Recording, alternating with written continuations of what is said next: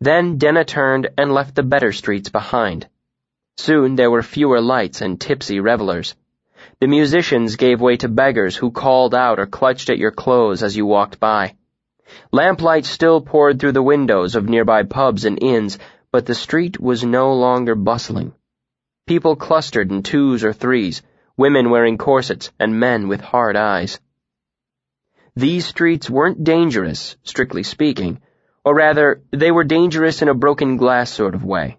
Broken glass won't go out of its way to hurt you. You can even touch it if you're careful. Some streets are dangerous as frothing dogs, where no amount of care will keep you safe. I was beginning to get nervous when I saw Denna stop suddenly at the mouth of a shadowed alley. She craned her neck for a moment, as if listening to something. Then, after peering into the dark, she darted inside. Was this where she was meeting her patron? Was she taking a shortcut to a different street? Or was she simply following her paranoid patron's instructions to make sure no one followed her? I began to curse under my breath. If I followed her into the alley and she saw me, it would be obvious I'd been trailing her. But if I didn't follow her, I'd lose her. And while this wasn't a truly dangerous part of the city, I didn't want to leave her walking alone so late at night. So I scanned the nearby buildings and spotted one fronted with crumbling fieldstone. After a quick glance around, I climbed the face of it quick as a squirrel, another useful skill from my misspent youth. Once I was on the roof, it was a simple matter to run over the tops of several other buildings, then slink into the shadow of a chimney before peering down into the alley. There was a sliver of moon overhead, and I expected to see Denna striding quickly along her shortcut, or having a hushed and hidden meeting with her dodgy patron. But what I saw was nothing of the sort. Dim lamplight from an upstairs window showed a woman splayed out motionless on the ground. My heart thudded hard for several beats until I realized it wasn't Denna. Denna was dressed in shirt and pants. This woman's white dress was crumpled around her bare legs pale against the dark stone of the street. My eyes darted around until I saw Denna outside the window's light. She stood close to a broad-shouldered man with moonlight shining on his bald head. Was she embracing him? Was this her patron? Finally, my eyes adjusted enough that I could see the truth. The two were standing very close and still, but she wasn't holding him. She had one hand hard against his neck, and I saw white moonlight glitter on metal there like a distant star. The woman on the ground started to stir, and Denna called out to her. The woman climbed unsteadily to her feet, staggering a bit as she stepped on her own dress, then edged slowly past them, keeping close to the wall as she made her way to the mouth of the alley. Once the woman was behind her, Denna said something else. I was too far away to make out any of the words, but her voice was hard and angry enough to raise the hair on the back of my arms. Denna stepped away from the man, and he backed away, one hand going to the side of his throat. He began to curse her viciously, spitting and making grasping motions with his free hand. His voice was louder than hers, but slurred enough that I couldn't make out much of what he said, though I did identify the word whore several times. But for all his talk, he didn't come anywhere close to within arm's reach of her. Denna simply stood facing him, her feet set squarely on the ground. She held the knife low in front of her, tilted at an angle. Her posture was almost casual. Almost. After cursing for a minute or so, the man took half a shuffling step forward, shaking a fist. Denna said something and made a short, sharp gesture with the knife towards the man's groin. Silence filled the alley, and the man's shoulders shifted a bit. Denna made the gesture again, and the man began to curse more softly, turning away and walking down the alley, his hand still pressed to the side of his neck. Denna watched him go, then relaxed and slid the knife carefully into her pocket. She turned and walked to the mouth of the alleyway. I scurried to the front of the building. On the street below, I saw Denna and the other woman standing under a street lamp. In the better light, I saw the woman was much younger than I'd thought, just a slip of a girl, her shoulders heaving with sobs. Denna rubbed her back in small circles, and the girl slowly calmed down. After a moment, they began walking down the street. I hurried back to the alley where I had spotted an old iron drain pipe, a relatively easy way to get back down onto the street, But even so, it cost me 2 long minutes and most of the skin off my knuckles to get cobblestones back under my feet. Only through a pure effort of will did I keep myself from running out of the alley to catch up with Denna and the girl. The last thing I wanted was for Denna to discover I'd been following her. Luckily, they weren't moving very fast, and I caught sight of them easily. Denna led the girl back to the nicer part of the city, then took her into a respectable-looking inn with a painted rooster on the sign. I stood outside for a minute, peering at the layout of the inn through one of the windows. Then, I settled my hood more firmly over my face, walked casually around the back portion of the inn, and slid into a seat on the other side of a dividing wall, just around the corner from Denna and the young girl. If I'd wanted to, I could have leaned forward to peer at their table, but, as it was, neither one of us could see the other. The tap room was mostly empty, and a serving girl came up to me almost as soon as I took my seat. She eyed the rich fabric of my cloak and smiled.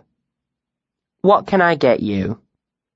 I eyed the impressive array of polished glass behind the bar. I motioned the serving girl closer and spoke softly with a rasp in my throat, as if I were recovering from the croup cough. "I'll take a tumble of your best whiskey," I said, "and a glass of fine Faloran red."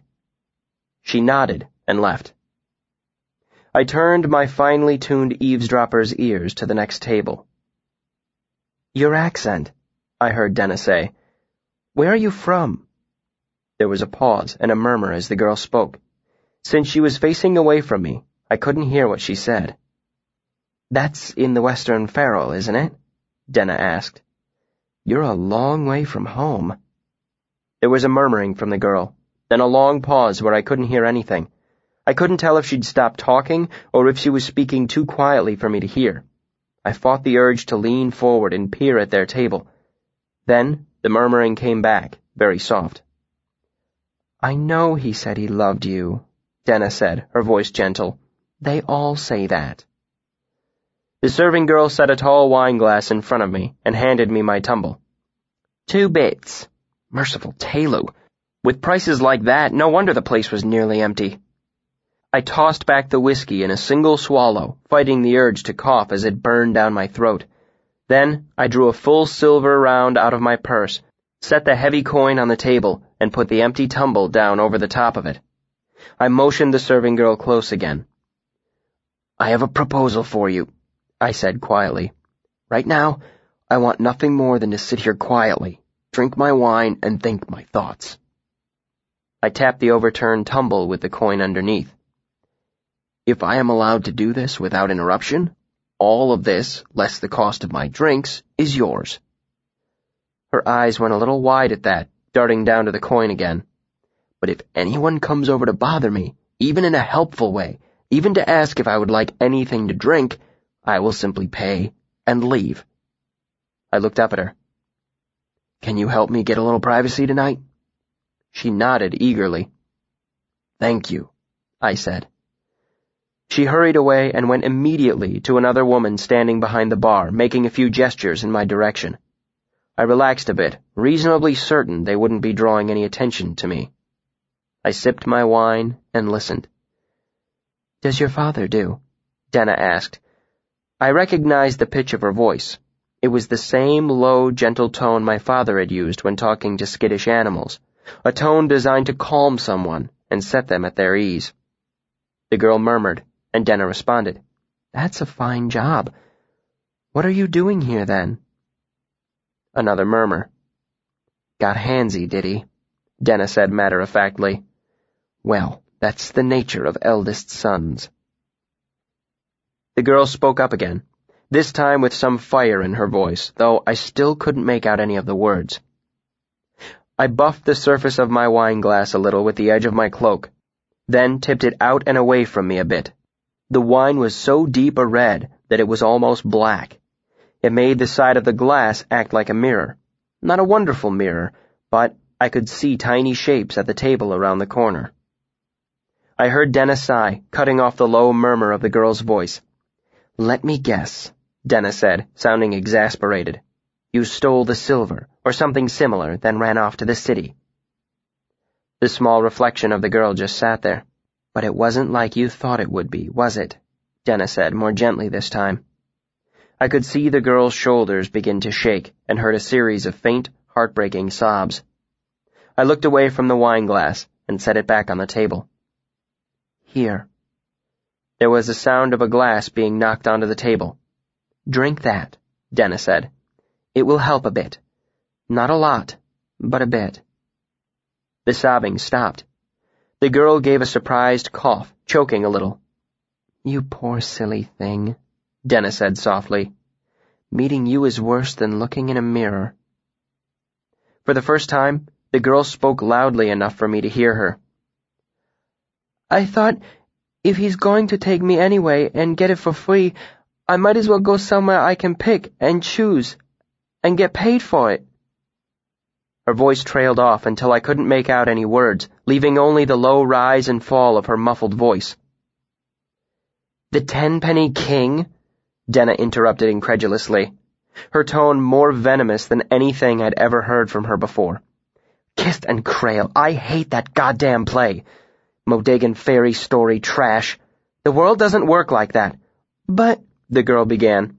Denna cut her off. There's no young prince out there dressed in rags and waiting to save you. Even if there were, where would you be? You'd be like a dog he'd found in the gutter. He'd own you. After he took you home, who would save you from him? A piece of silence. The girl coughed again, but only a little. So what are we going to do with you? Denna said. The girl sniffed and said something. If you could take care of yourself, we wouldn't be sitting here, Denna said. A murmur. It's an option, Denna said. They'll take half of what you make, but that's better than getting nothing and having your throat slit on top of it. I'm guessing you figured that out yourself tonight. There was the sound of cloth on cloth. I tipped my wine glass to get a look, but all I saw was Denna making some indistinct motion. Let's see what we have here, she said. Then there came the familiar clatter of coins on a table. The girl made an awed murmur. No, I'm not, Denna said. It's not so much when it's all your money in the world. You should know by now how expensive it is to make your own way in the city. A murmur that rose at the end. A question. I heard Denna draw a breath, then let it out again slowly. Because someone helped me once when I needed it, she said. And because if you don't get some help, you'll be dead in a span of days. Take it from someone who's made her own share of bad decisions. There was the sound of coins sliding on the table. Okay, Denna said. First option, we get you apprenticed up. You're a little old and it will cost, but we could do it. Nothing fancy, weaving, cobbling. They'll work you hard, but you'd have your room and board, and you'd learn a trade. A questioning murmur. With your accent? Denna asked archly. Can you curl a lady's hair, paint her face, mend her dress, tat lace? A pause. No, you don't have the training to be a maidservant, and I wouldn't know who to bribe. The sound of coins being gathered together. Option 2, Denna said. We get you a room until that bruise is gone. Coins sliding. Then buy you a seat on a coach back home. More coins. You've been gone a month. That's the perfect amount of time for some serious worry to set in. When you come home, they'll just be happy you're alive. Murmur. Tell them whatever you like, Denna said. But if you've got half a brain in your head, you'll make it sensible. Nobody's going to believe you met some prince who sent you home. A murmur so soft I could hardly hear it. Of course it will be hard, you silly little bint, Denna said sharply. They'll hold it over your head for the rest of your life. Folk will whisper when you walk by on the street. It'll be hard to find a husband. You'll lose friends, but that's the price you'll have to pay if you want to have anything like your normal life back again. The coins clinked as they were gathered together again. Third option. If you're certain you want to make a go of whoring, we can arrange it so you don't end up dead in a ditch. You've got a nice face, but you'll need proper clothes. Coins sliding. And someone to teach you manners. More coins. And someone else to get rid of that accent of yours. Coins again. Murmur. Because it's the only sensible way to do it, Denna said flatly. Another murmur. Denna gave a tight, irritated sigh. Okay. Your father's stablemaster, right?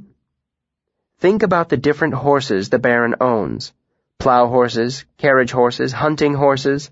Excited murmur. Exactly, Dennis said. So if you had to pick, what sort of horse would you want to be? A plow horse works hard, but does it get the best stall, the best feed? Murmur. That's right. That goes to the fancy horses. They get petted and fed and only have to work when there's a parade or someone goes hunting. Denna continued. So if you're going to be a whore, you do it smart. You don't want to be some dockside drab, you want to be a duchess. You want men to court you, send you gifts. Murmur. Yes, gifts. If they pay, they'll feel like they own you. You saw how that turned out tonight. You can keep your accent and that low bodice and have sailors paw you for a halfpenny a throw. Or you can learn some manners, get your hair done, and start entertaining gentlemen callers. If you're interesting and pretty, and you know how to listen, men will desire your company. They'll want to take you dancing as much as take you to bed. Then you have the control. Nobody makes a duchess pay for her room in advance. Nobody bends a duchess over a barrel in an alley, then kicks out her teeth once he's had his fun. Murmur. No, Denna said, her voice grim. There was the sound of coins being clinked softly into a purse. Don't lie to yourself. Even the fanciest horse is still a horse. That means sooner or later you're going to get ridden. A questioning murmur. Then you leave, Denna said. If they want more than you're willing to give, that's the only way. You leave quick and quiet in the night. But if you do, you'll burn your bridges. That's the price you pay. A hesitant murmur. I can't tell you that, Denna said. You need to decide what you want for yourself. You want to go home? There's a price. You want control over your life? There's a price. You want the freedom to say no? There's a price. There's always a price. There was the sound of a chair being pushed away from a table, and I pressed myself back against the wall as I heard the two of them stand up. It's something everyone has to figure out on their own, Denna said, her voice growing more distant. What do you want more than anything else? What do you want so badly you'll pay anything to get it? I sat for a long time after they left, trying to drink my wine. Chapter 73, Blood and Ink. In the Theophany, Tecum writes of secrets, calling them painful treasures of the mind. He explains that what most people think of as secrets are really nothing of the sort. Mysteries, for example, are not secrets. Neither are little-known facts or forgotten truths. A secret, Tecum explains, is true knowledge actively concealed. Philosophers have quibbled over his definition for centuries. They point out the logical problems with it, the loopholes, the exceptions. But in all this time, none of them has managed to come up with a better definition. That perhaps tells us more than all the quibbling combined. In a later chapter, less argued over and less well known, Tecum explains there are two types of secrets. There are secrets of the mouth and secrets of the heart. Most secrets are secrets of the mouth, gossip shared, and small scandals whispered. These secrets long to be let loose upon the world. A secret of the mouth is like a stone in your boot. At first you're barely aware of it, then it grows irritating, then intolerable. Secrets of the mouth grow larger the longer you keep them, swelling until they press against your lips. They fight to be let free. Secrets of the heart are different. They are private and painful, and we want nothing more than to hide them from the world. They do not swell and press against the mouth. They live in the heart, and the longer they are kept, the heavier they become. Tecum claims it is better to have a mouthful of poison than a secret of the heart. Any fool will spit out poison, he says, but we hoard these painful treasures. We swallow hard against them every day, forcing them deep inside us. There they sit, growing heavier, festering. Given enough time, they cannot help but crush the heart that holds them. Modern philosophers scorn Tecum, but they are vultures picking at the bones of a giant. Quibble all you like. Tecum understood the shape of the world. The day after I'd followed Denna through the city, she sent me a note, and I met her outside the Four Tapers. We'd met there dozens of times in the last several span, but today something was different. Today, Denna wore a long, elegant dress, not layered and high-necked in the current fashion, but close-fitting and open at the throat. It was a deep blue, and when she took a step, I could glimpse a long stretch of her bare leg beneath. Her harp case leaned against the wall behind her, and she had an expectant look in her eye. Her dark hair was lustrous in the sunlight, unadorned except for 3 narrow braids tied with blue string. She was barefoot, and her feet were grass-stained. She smiled. "It's done," she said, excitement thrumming through her voice like distant thunder. "Done enough to play you a piece, at any rate. Would you like to hear it?" I caught a bit of well-hidden shyness in her voice. As we were both working for patrons who valued their privacy, Denna and I didn't often discuss our work. We compared our ink-stained fingers and bemoaned our difficulties, but only in vague ways. "I'd like nothing better than to hear it," I said, as Denna picked up her harp case and started down the street. I fell into step beside her. "But won't your patron mind?" Denna gave a too-casual shrug. "He says he wants my first song to be something that men will sing for 100 years, so I doubt he'll want me to keep it bottled up forever." She gave me a sideways look.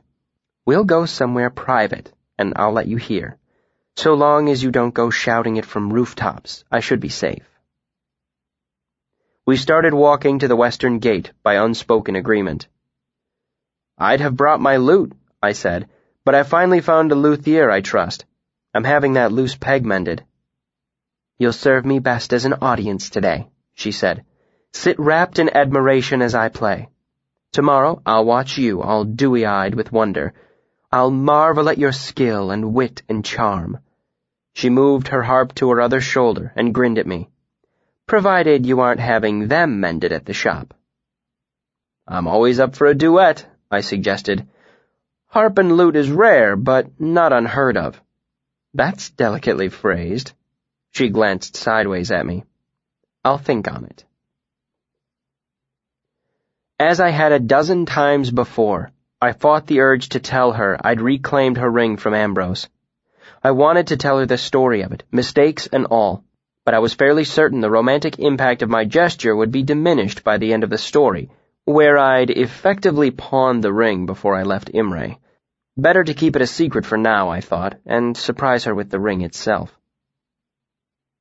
"So, what would you think," I asked, "of having Mayor Alvaron for your patron?" Denna stopped walking and turned to look at me. "What?" "I'm currently in his good graces," I said, "and he owes me a favor or two. I know you've been looking for a patron." "I have a patron," she said firmly. "One I've earned on my own." "You have half a patron," I protested. "Where's your writ of patronage? Your Master Ash might be able to give you some financial support, but the more important half of a patron is their name. It's like armor. It's like a key that opens—" "I know how a patronage works," Denna said, cutting me off. "Then you know yours is shortchanging you," I said. "If the mayor had been your patron when things went wrong at that wedding, no one in that shabby little town would have dared to raise their voice to you, let alone their hand. Even from 1,000 miles away, the mayor's name would have protected you. He would have kept you safe." "A patron can offer more than a name and money," Denna said with an edge to her voice. "I'm fine without the shelter of a title, and honestly, I'd be irritated if some man wanted to dress me in his colors. My patron gives me other things. He knows things I need to know." She gave me an irritated look as she flicked her hair over her shoulder. "I've told you all this before. I'm content with him for now." "Why not have both?" I suggested. "The mayor in public and your Master Ash in secret. Surely he couldn't object to that. Alvaron could probably even look into this other fellow for you, make sure he's not trying to win you with false—" Denna gave me a horrified look. "No! God, no!" She turned to me, her expression earnest. "Promise me you won't try to find out anything about him. It could ruin everything. You're the only one I've told in all the wide world, but he'd be furious if he knew I'd mention him to anyone." I felt a bizarre glow of pride at this. "If you'd really rather I not—" Denna stopped walking and set her harp case down on the cobblestones, where it made a hollow thump. Her expression was deadly serious. "Promise me." I probably wouldn't have agreed if I hadn't spent half the previous night following her around the city with the hope of discovering this very thing. But I had. Then I'd eavesdropped on her, too. So today I was practically sweating with guilt. "I promise," I said. When her anxious look didn't evaporate, I added, "Don't you trust me?" "I'll swear it, if that will set your mind at ease." "What would you swear it on?" she asked, beginning to smile again. "What's important enough that it will hold you to your word?" "My name and my power," I said. "You are many things," she said dryly, "but you are not Taborlin the Great." "My good right hand?" I suggested. "Only one hand?"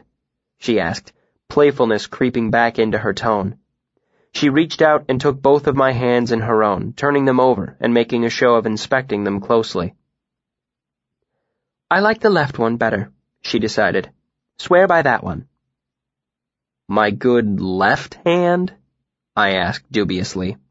"Fine," she said. "The right. You're such a traditionalist." "I swear I won't attempt to uncover your patron," I said bitterly. "I swear it on my name and my power. I swear it by my good left hand. I swear it by the ever-moving moon." Denna peered at me closely, as if she wasn't sure if I was mocking her. "Fine," she said with a shrug, picking up her harp. "Consider me reassured." We started walking again, moving through the western gates and into the countryside. The silence between us stretched, starting to grow uncomfortable. Worried things would grow awkward, I said the first thing that came to mind. "So, are there any new men in your life?" Denna chuckled low in her throat. "Now you sound like Master Ash. He's always asking after them. He doesn't think any of my suitors are good enough for me." I couldn't agree more, but decided it wouldn't be prudent to say so. "And what does he think of me?" "What?" she asked, confused. "Oh, he doesn't know about you," she said. "Why would he?" I tried to give a nonchalant shrug, but I couldn't have been very convincing as she burst out laughing. "Poor Kvothe, I'm teasing you. I only tell him about the ones that come prowling around, panting and sniffing like dogs. You're not like them. You've always been different." "I've always prided myself on my lack of panting and sniffing." Denna turned her shoulder and let her swinging harp bump me playfully. "You know what I mean. They come and go with little gain or loss. You are the gold behind the wind-blown dross. Master Ash might think he has a right to know about my personal affairs, my comings and goings." She scowled a bit. "But he doesn't. I'm willing to concede some of that. For now." She reached out and took hold of my upper arm possessively. "But you are not part of the bargain," she said, her voice almost fierce. "You are mine. Mine alone. I don't intend to share you." The momentary tension passed, and we walked the wide west road away from Severin, laughing and talking of small things. Half a mile past the city's last inn was a quiet patch of trees with a single tall greystone nestled in its center. We had found it while searching for wild strawberries, and it had become one of our favorite places to escape the noise and stink of the city. Denna sat at the base of the greystone and put her back against it. Then she brought her harp out of its case and pulled it close to her chest, causing her dress to gather and expose a scandalous amount of leg. She arched an eyebrow at me and smirked as if she knew exactly what I was thinking. "Nice harp," I said casually. She snorted indelicately.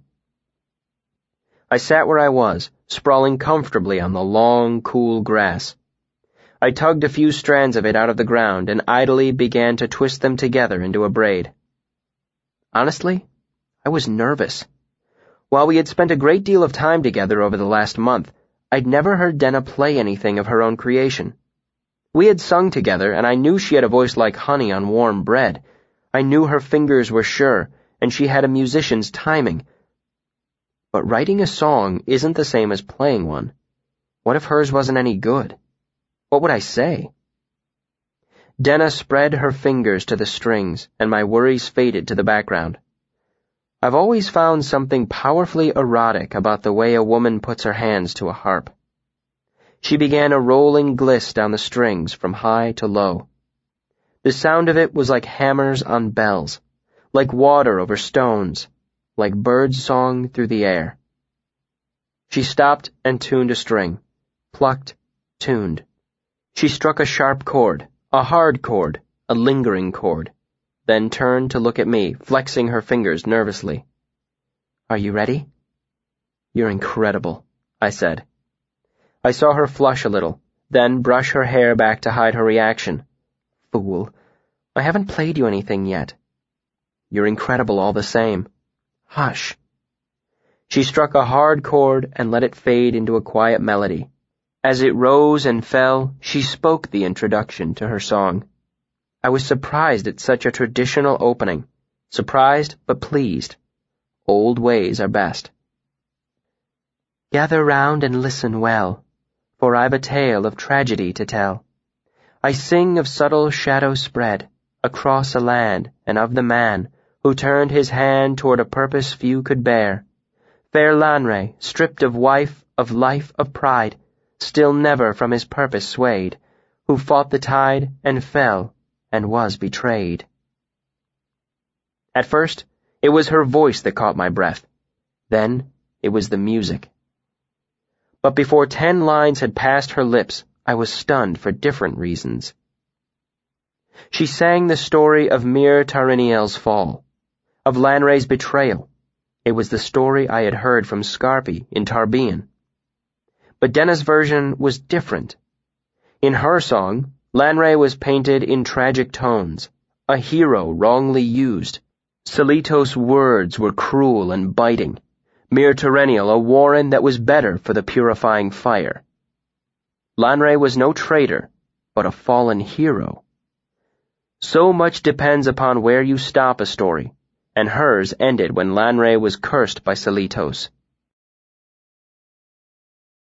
It was the perfect ending for a tragedy. In her story, Lanre was wronged, misunderstood.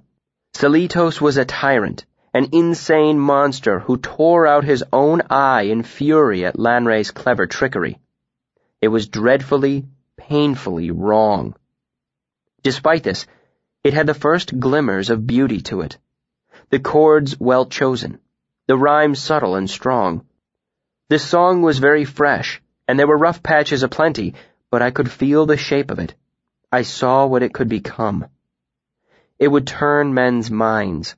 They would sing it for 100 years. You've probably heard it, in fact. Most folk have. She ended up calling it the Song of 7 Sorrows. Yes, Denna composed it, and I was the first person to hear it played entire.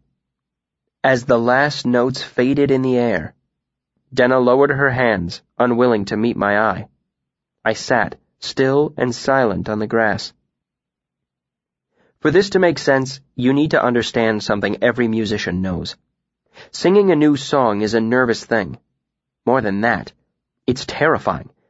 It's like undressing for the first time in front of a new lover. It's a delicate moment. I needed to say something. A compliment, a comment, a joke, a lie, anything was better than silence.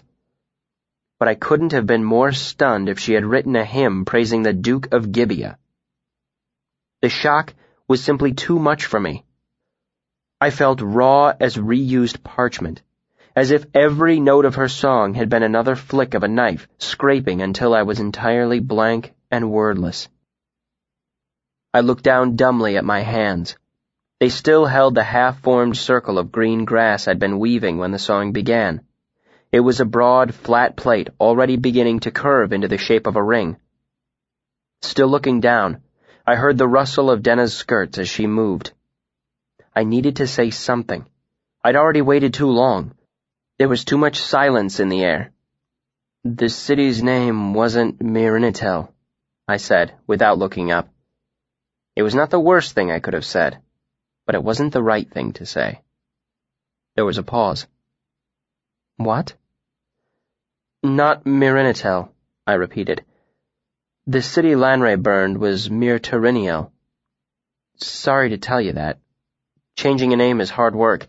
It will wreck the meter in a third of your verses. I was surprised at how quiet my voice was, how flat and dead it sounded in my own ears. I heard her draw a surprised breath. You've heard this story before? I looked up at Denna, her expression excited. I nodded, still feeling oddly blank, empty, hollow as a dried gourd. What made you pick this for a song? I asked her. It wasn't the right thing to say either. I can't help but feel that if I'd said the right thing at that moment, everything would have turned out differently. But even now, after years of thinking, I can't imagine what I could have said that might have made things right. Her excitement faded slightly. I found a version of it in an old book when I was doing genealogical research for my patron, she said. Hardly anyone remembers it, so it's perfect for a song. It's not like the world needs another story about Oren Velseter. I'll never make my mark repeating what other musicians have already hashed over 100 times before. Denna gave me a curious look. I thought I was going to be able to surprise you with something new. I never would have guessed you'd heard of Lanray. I heard it years ago, I said numbly. From an old storyteller in Tarbean. If I had half your luck, Denna shook her head in dismay. I had to piece it together out of 100 little scraps. She made a conciliatory gesture. Me and my patron, I should say. He's helped. Your patron, I said. I felt a spark of emotion when she mentioned him. Hollow as I was, it was surprising how quickly the bitterness spread through my gut, as if someone had kindled a fire inside me. Denna nodded. He fancies himself a bit of a historian, she said. I think he's angling for a court appointment. He wouldn't be the first to ingratiate himself by shining a light on someone's long-lost heroic ancestor, or maybe he's trying to invent a heroic ancestor for himself.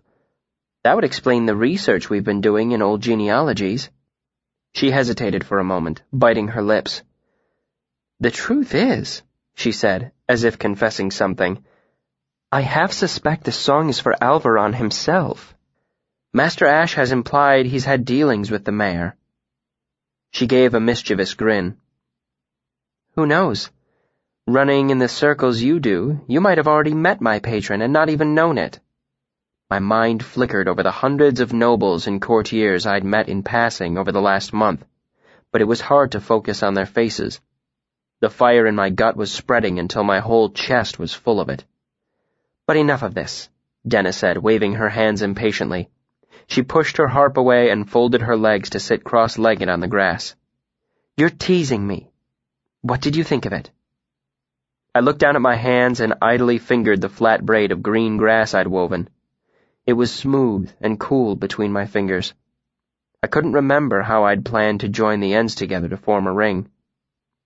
I know it's got some rough patches, I heard Denna say, her voice brimming with nervous excitement. I'll have to fix that name you mentioned, if you're sure it's the right one. The beginning is rough, and the 7th verse is a shambles, I know. I need to expand the battles and his relationship with Lyra. The ending needs tightening, but overall, what did you think? Once she smoothed it out, it would be brilliant. As good a song as my parents might have written. But that just made it worse. My hands were shaking, and I was amazed at how hard it was to make them stop. I looked away from them, up at Denna. Her nervous excitement faded when she saw my face. You're going to have to rework more than just the name. I tried to keep my voice calm. Lanray wasn't a hero. She looked at me oddly, as if she couldn't tell if I was making a joke. What? You've got the whole thing wrong, I said. Lanray was a monster, a traitor. You need to change it. Denna tossed back her head and laughed. When I didn't join her, she cocked her head, puzzled. You're serious? I nodded. Denna's face went stiff. Her eyes narrowed and her mouth made a thin line. You have to be kidding. Her mouth worked silently for a moment. Then she shook her head. It wouldn't make any sense. The whole story falls apart if Lanray isn't the hero. It's not about what makes a good story, I said. It's about what's true. True? She looked at me incredulously. This is just some old folk story. None of the places are real. None of the people are real. You might as well get offended at me for coming up with a new verse for Tinker Tanner. I could feel words rising in my throat, hot as a chimney fire. I swallowed down hard against them. Some stories are just stories, I agreed, but not this one. It's not your fault. There's no way you could have— Oh, well, thank you, she said bitingly. I'm so glad this isn't my fault. Fine, I said sharply. It is your fault. You should have done more research. What do you know about the research I did? She demanded. You haven't the slightest idea. I've been all over the world digging up pieces of this story. It was the same thing my father had done. He'd started writing a song about Lanray, but his research led him to the Chandrian. He'd spent years chasing down half-forgotten stories and digging up rumors. He wanted his song to tell the truth about them, and they had killed my entire troop to put an end to it. I looked down at the grass and thought about the secret I had kept for so long. I thought of the smell of blood and burning hair. I thought of rust and blue fire and the broken bodies of my parents. How could I explain something so huge and horrible? Where would I even begin? I could feel the secret deep inside me, huge and heavy as a stone. In the version of the story I heard, I said, touching the far edge of the secret, Lanray becomes one of the Chandrian. You should be careful. Some stories are dangerous. Denna stared at me for a long moment. The Chandrian? She said incredulously. Then she laughed. It was not her usual delighted laugh. This was sharp and full of derision. What kind of child are you? I knew exactly how childish it made me sound. I felt myself flush hot with embarrassment, my whole body suddenly prickling with sweat. I opened my mouth to speak, and it felt like cracking open the door of a furnace. I'm like a child? I spat. What do you know about anything, you stupid— I almost bit off the end of my tongue to keep from shouting the word whore. You think you know everything, don't you? She demanded.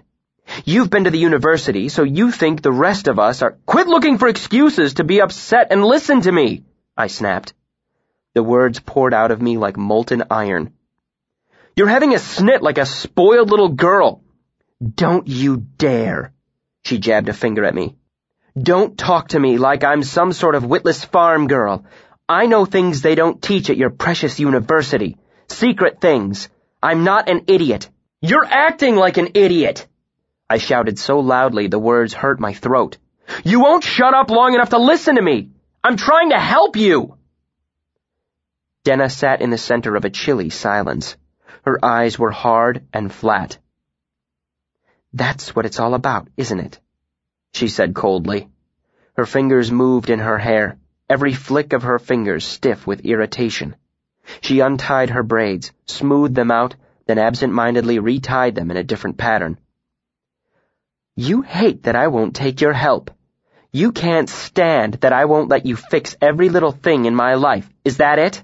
Well, maybe someone needs to fix your life, I snapped. You've made a fair mess of it so far, haven't you? She continued to sit very still, her eyes furious. What makes you think you know anything about my life? I know you're so afraid of anyone getting close that you can't stay in the same bed 4 days in a row, I said, hardly knowing what I was saying anymore. Angry words poured out of me like blood from a wound. I know you live your whole life burning bridges behind you. I know you solve your problems by running— What makes you think your advice is worth one thin sliver of a damn anyway? Denna burst out. Half a year ago, you had 1 foot in the gutter, hair all shaggy and only 3 raggedy shirts. There isn't a noble in 100 miles of Imre that would piss on you if you were on fire. You had to run 1,000 miles to have a chance of a patron."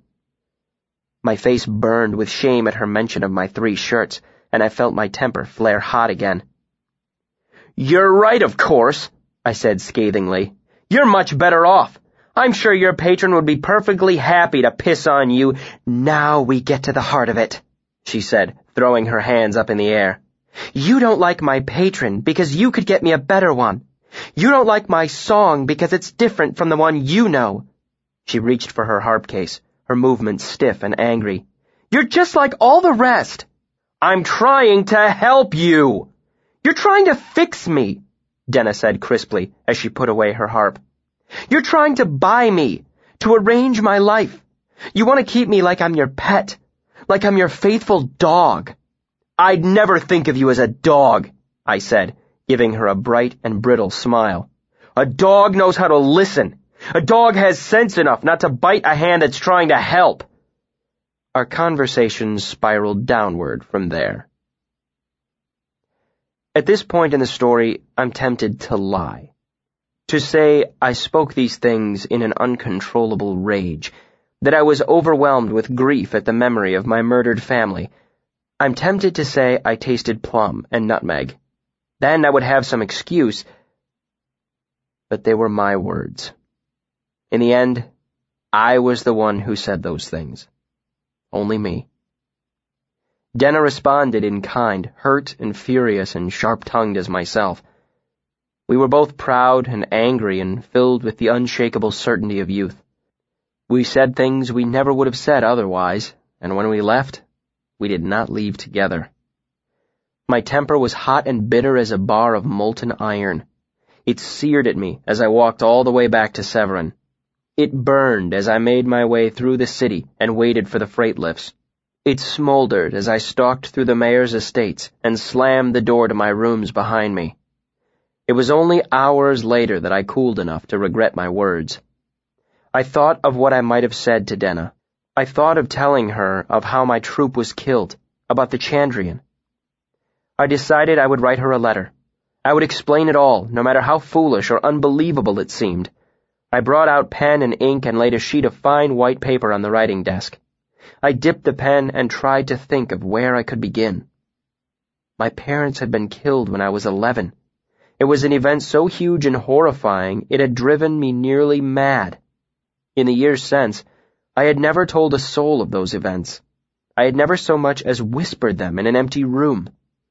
It was a secret I had clutched so tightly for so long that when I dared think of it, it lay so heavy in my chest that I could barely breathe. I dipped the pen again, but no words came. I opened a bottle of wine, thinking it might loosen the secret inside me. Give me some fingerhold I could use to pry it up. I drank until the room spun and the nib of the pen was crusted with dry ink. Hours later, the blank sheet still stared at me, and I beat my fist against the desk in fury and frustration, striking it so hard my hand bled. That is how heavy a secret can become. It can make blood flow easier than ink. Chapter 74. Rumors. The day after I fought with Denna, I woke late in the afternoon, feeling miserable for all the obvious reasons. I ate and bathed, but pride kept me from heading down to Severin Low to look for Denna. I sent a ring to Braden, but the runner returned with the news that he was still away from the estate. So, I opened a bottle of wine and began to leaf through the pile of stories that had been slowly accumulating in my room. The majority of these were scandalous, spiteful things, but their petty meanness suited my mood and helped distract me from my own misery. Thus I learned the previous Comte Banbride hadn't died of consumption, but of syphilis contracted from an amorous stable hand. Lord Veston was addicted to Denner resin, and money intended for the maintenance of the King's Road was paying for his habit. Baron Jackas had paid several officials to avoid scandal when his youngest daughter was discovered in a brothel. There were 2 versions of that story, one where she was selling, and another where she was buying. I filed that information away for future use. I'd started a second bottle of wine by the time I read that young Natalia Lackless had run away with a troupe of traveling performers. Her parents had disowned her, of course, leaving Meluin the only heir to the Lackless lands. That explained Meluin's hatred of the Rue, and made me doubly glad I hadn't made my edema blood public here in Severin. There were 3 separate stories of how the Duke of Cormorant flew into rages while in his cups, beating whoever happened to be nearby, including his wife, his son, and several dinner guests. There was a brief speculative account of how the king and queen held depraved orgies in their private gardens, hidden from the eyes of the royal court. Even Braden made an appearance. He was said to conduct pagan rituals in the secluded woods outside his northern estates. They were described with such extravagant and meticulous detail that I wondered if they weren't copied directly from the pages of some old Aturan romance. I read well into the evening, and was only halfway through the stack of stories when I finished the bottle of wine. I was just about to send a runner for another when I heard the soft hush of air from the other room that announced Alvaron's entrance into my chambers through his secret passage. I pretended to look surprised when he entered the room. "Good afternoon, Your Grace," I said as I came to my feet. "Sit if you wish," he said shortly. I remained standing out of deference, as I'd learned it was better to err on the side of formality with the mayor. "How are things progressing with your lady?" I asked. From Stapes' excited gossip, I knew matters were rapidly coming to a close. "We pledged a formal troth today," he said distractedly. "Signed papers and all. It's done." "If you'll forgive me for saying so, Your Grace, you don't seem very pleased." He gave a sour smile. "I suppose you've heard about the trouble on the roads of late?" "Only rumors, Your Grace." He snorted. "Rumors I have been trying to keep quiet. Someone has been waylaying my tax collectors on the North Road." That was serious. "Collectors, Your Grace?" I asked, stressing the plural. "How much have they managed to take?" The mayor gave me a stern look that let me know the impropriety of my question. "Enough.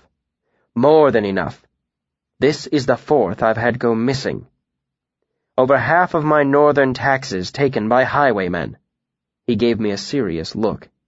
"The Lackless lands are in the north, you know." "You think the Lacklesses are waylaying your collectors?" He gave me a stunned look. "What? No. It's bandits in the Eld." I blushed a little in embarrassment. "Have you sent out patrols, Your Grace?" "Of course I've sent out patrols," he snapped. "I've sent a dozen. They haven't found so much as a campfire." He paused and looked at me. "I suspect someone in my guard is in league with them." His expression was grave. "I assume Your Grace has given your collectors escorts?" "2 apiece," he said. "Do you know how much it costs to replace a dozen guardsmen? Armor, weapons, horses?" He sighed. "On top of it all, only part of the stolen taxes are mine. The rest belong to the king." I nodded in understanding. "I don't imagine he's very pleased." Alvaron waved a hand dismissively. "Oh, Roderick will have his money regardless. He holds me personally responsible for his tithe. So I'm forced to send the collectors around again to gather His Majesty's share a second time." "I don't imagine that sits very well with most people," I said. "It does not." He sat in an overstuffed chair and rubbed his face tiredly. "I'm at my wits' end over the matter. How will it look to Meluin if I cannot keep my own roads safe?" I took a seat as well, facing him. "What of Dagon?" I asked. "Couldn't he find them?" Alvaron gave a short, humorless bark of a laugh. "Oh, Dagon would find them. He'd have their heads on poles inside 10 days. "Then why not send him?" I asked, puzzled. "Because Dagon is a man of straight lines. He would raise a dozen villages and set fire to 1,000 acres of the Eld to find them."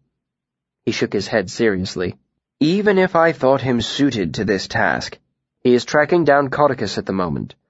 Besides, I believe there may be magic at work in the Eld, and that is outside Dagon's ken." I suspected the only magic at work was 6 sturdy Modegan longbows, but it's the nature of people to cry magic whenever they're faced with something they cannot easily explain, especially in Vintus. Alvaron leaned forward in his seat. "Might I rely on your help in this?" There was only one response to that. "Of course, Your Grace." "Do you know much woodcraft?" "I studied under a yeoman when I was younger," I exaggerated, guessing he was looking for someone to help devise a better defense for his collectors. "I know enough to track a man and hide myself." Alvaron raised an eyebrow at that. "Really?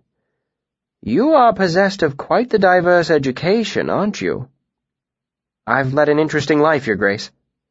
The bottle of wine I'd drunk made me bolder than usual, and I added, "I've got an idea or two you might find helpful in dealing with your bandit problem." He leaned forward in his chair. "Do tell." "I could devise some arcane protection for your men." I made a flourish with the long fingers of my right hand, hoping it looked sufficiently mystical.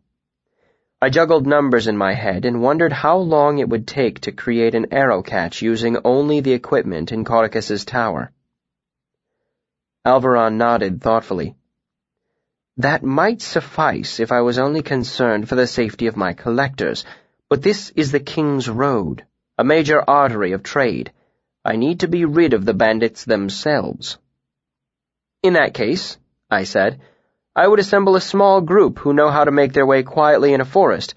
They shouldn't have too much difficulty locating your bandits. When they do, it should be a simple matter to send your guard out to catch them." "Easier yet to set an ambush and kill them, wouldn't you say?" Alvaron said slowly, as if looking to gauge my reaction. "Or that," I admitted. "Your Grace is the arm of the law." "Death is the penalty for banditry, especially on the King's Road," Alvaron said firmly.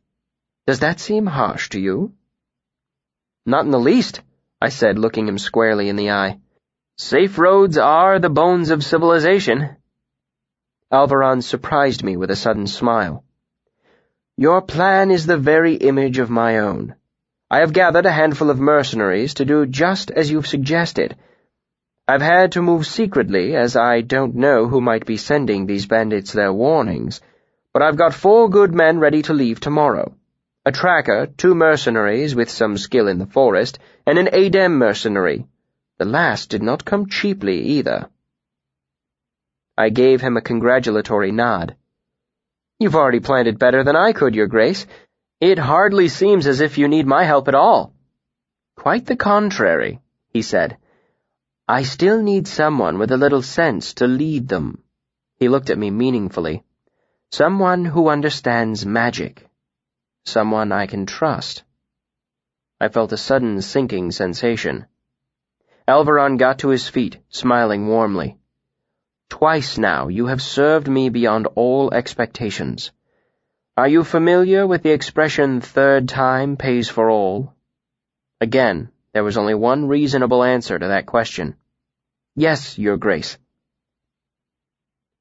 Alvaron took me to his rooms, and we looked over maps of the countryside where his men had been lost. It was a long stretch of the King's Highway running through a piece of the Eld that had been old when Vintus was nothing more than a handful of squabbling sea kings. It was a little more than 80 miles away. We could be there in 4 days of hard walking. Stapes provided me with a new travel sack, and I packed it as well as I was able. I took a few of the more practical clothes from my wardrobe, though they were still more suited for a ballroom than the road. I packed away a few items I'd quietly pilfered from Cauticus's lab over the last span, and gave Stapes a list of a few essential items I was lacking, and he produced them all more quickly than a grocer in a store. Finally, at the hour when all but the most desperate and dishonest persons are abed, Alvaron gave me a purse containing 100 silver bits. "This is a messy way of handling it," Alvaron said.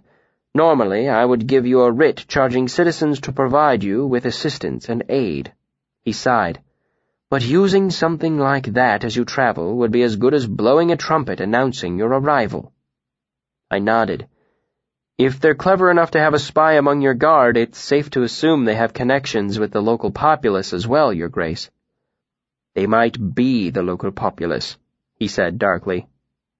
Stapes led me out of the estate through the same secret passage the mayor used to enter my rooms.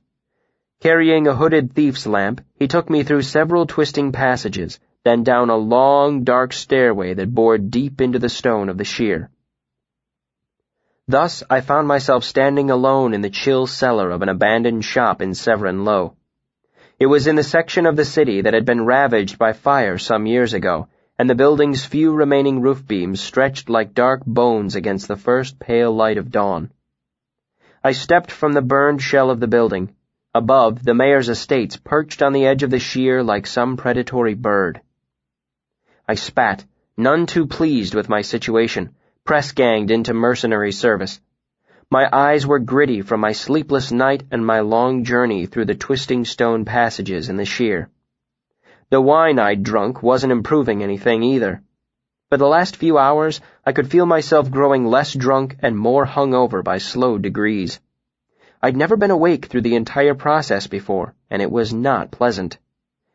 I'd managed to keep up appearances in front of Alvaron and Stapes, but the fact of the matter was that my gut was sour and my thoughts were thick and sluggish.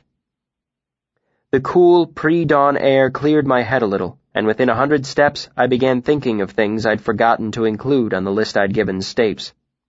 The wine had done me no favors there. I had no tinderbox, no salt, no knife. My loot. I hadn't picked it up from the luthier after having its loose peg fixed. Who knew how long I might be hunting bandits for the mayor? How long would it sit unclaimed before the man decided it had been abandoned? I went 2 miles out of my way, but found the luthier's shop dark and lifeless. I hammered on the door to no avail. Then, after a moment's indecision, I broke in and stole it. Though it hardly seemed to be stealing, since the loot was mine to begin with, and I'd already paid for the repairs. I had to climb a wall, force a window, and trip 2 locks. It was fairly simple stuff, but given my sleepless, wine-sodden head, I'm probably lucky I didn't fall off the roof and break my neck. But aside from a loose piece of slate that set my heart racing, things went smoothly, and I was back on my way in 20 minutes. The 4 mercenaries Alvaron had assembled were waiting in a tavern 2 miles north of Severn. We made brief introductions and left immediately, heading north on the King's Highway. My thoughts were so sluggish that I was miles north of Severn before I began to reconsider a few things. Only then did it occur to me that the mayor might have been less than completely honest in everything he had told me the night before. Was I truly the best person to lead a handful of trackers into an unfamiliar forest to kill a band of highwaymen? Did the mayor really think so much of me? No. Of course not. It was flattering, but simply not true. The mayor had access to better resources than that. The truth was, he probably wanted his sweet-tongued assistant out of the way now that he had the Lady Lackless well in hand. I was foolish for not realizing it sooner. So he sent me on a fool's errand to get me out from underfoot.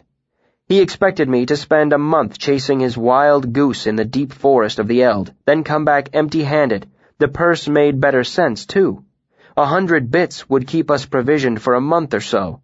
Then, when I ran out of money, I'd be forced to return to Severn, where the mayor would cluck his tongue in disappointment and use my failure as an excuse to ignore some of the favor I'd accumulated so far.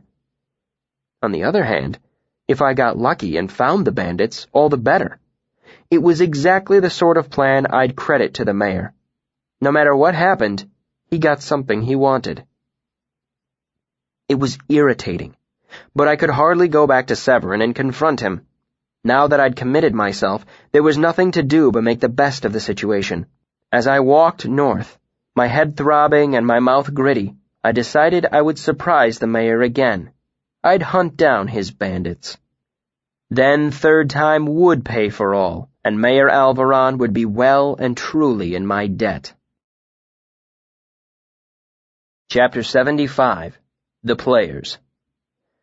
Over the next few hours of walking, I did my best to get to know the man Alvaron had saddled me with. I speak figuratively, of course, as one of them was a woman, and we were all 5 of us afoot. Tempe caught my eye first and held it the longest, as he was the first Adem mercenary I'd ever met. Far from being the imposing, hard-eyed killer I'd expected, Tempe was rather nondescript, neither particularly tall nor heavily built. He was fair-skinned with light hair and pale gray eyes. His expression was blank as fresh paper, strangely blank, studiously blank.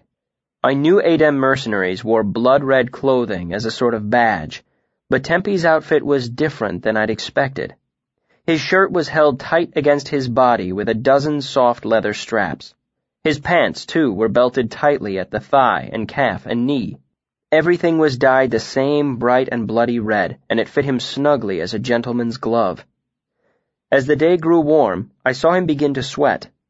After living in the cool, thin air of the storm wall, the weather must have seemed disproportionately hot to him. An hour before noon, he loosened the leather straps of his shirt and peeled it away, using it to wipe the sweat from his face and arms. He didn't seem even slightly self-conscious about walking the King's Highway naked to the waist. Tempe's skin was so pale it was almost the color of cream, and his body was lean and sleek as a coursing hound, his muscles shifting under his skin with an animal grace.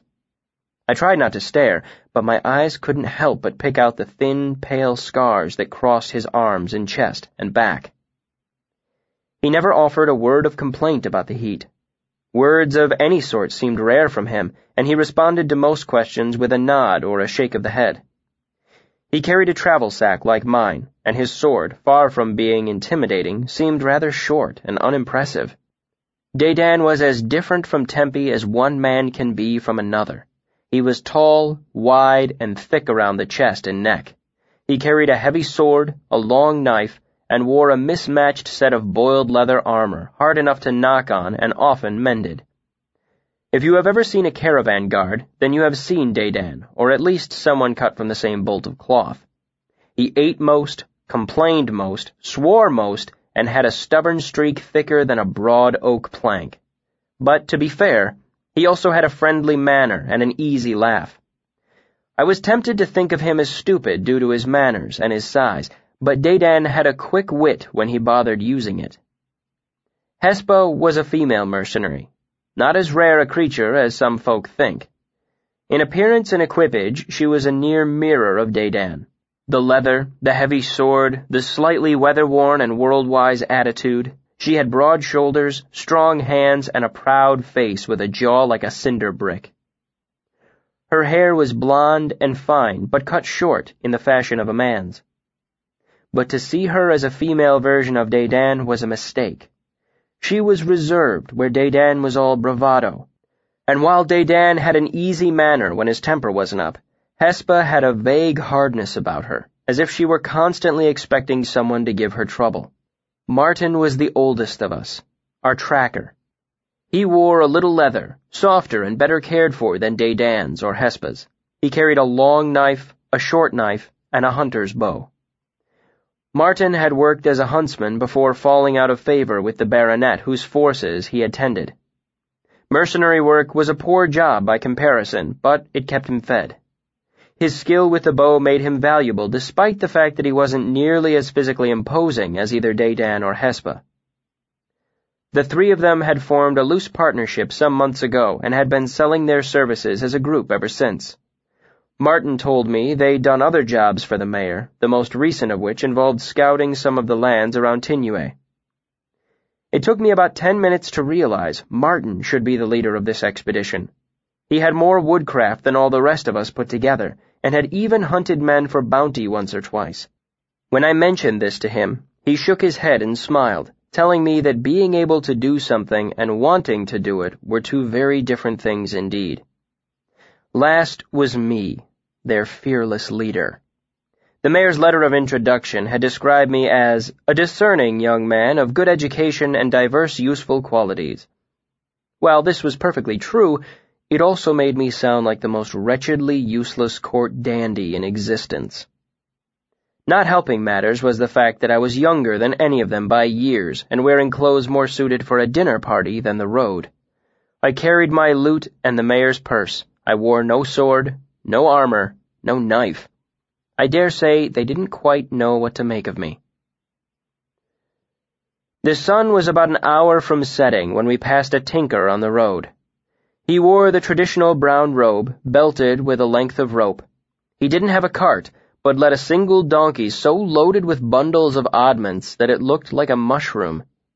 He made his slow way toward us, singing, "If you need no mending and nothing needs tending, a wise man will still see the right time for spending. Enjoy the sunshine, but though you might feel fine, if you don't stop now, you'll be filled with regret. It's better to simply pay and prepare for a rainy day than think of the tinker when you're dripping wet." I laughed and applauded. Proper traveling tinkers are a rare breed of people, and I am always glad to see one. My mother told me they were lucky, and my father had valued them for their news. The fact that I was in desperate need of a few items made this meeting 3 times welcome. "Oh, tinker," Dedan said, smiling. "I need fire and a pint. How long before we hit an inn?" The tinker pointed back the way he had come. "Not 20 minutes' walk." He eyed Dedan. "But you can't tell me there's nothing you need," he admonished. "Everyone needs something." Dedan shook his head politely. "I beg your pardon, tinker. My purse is too thin." "How about you?" The tinker eyed me up and down. "You've the look of a lad who's wanting something." "I do need a few things," I admitted, seeing the others look longingly down the road. I motioned them on. "Go ahead," I told them. "I'll be a few minutes." As they headed off, the tinker rubbed his hands together, grinning. "Well, now, what is it you're looking for?" "Some salt to begin with." "And a box to put it in," he said as he began to rummage around in his donkey's packs.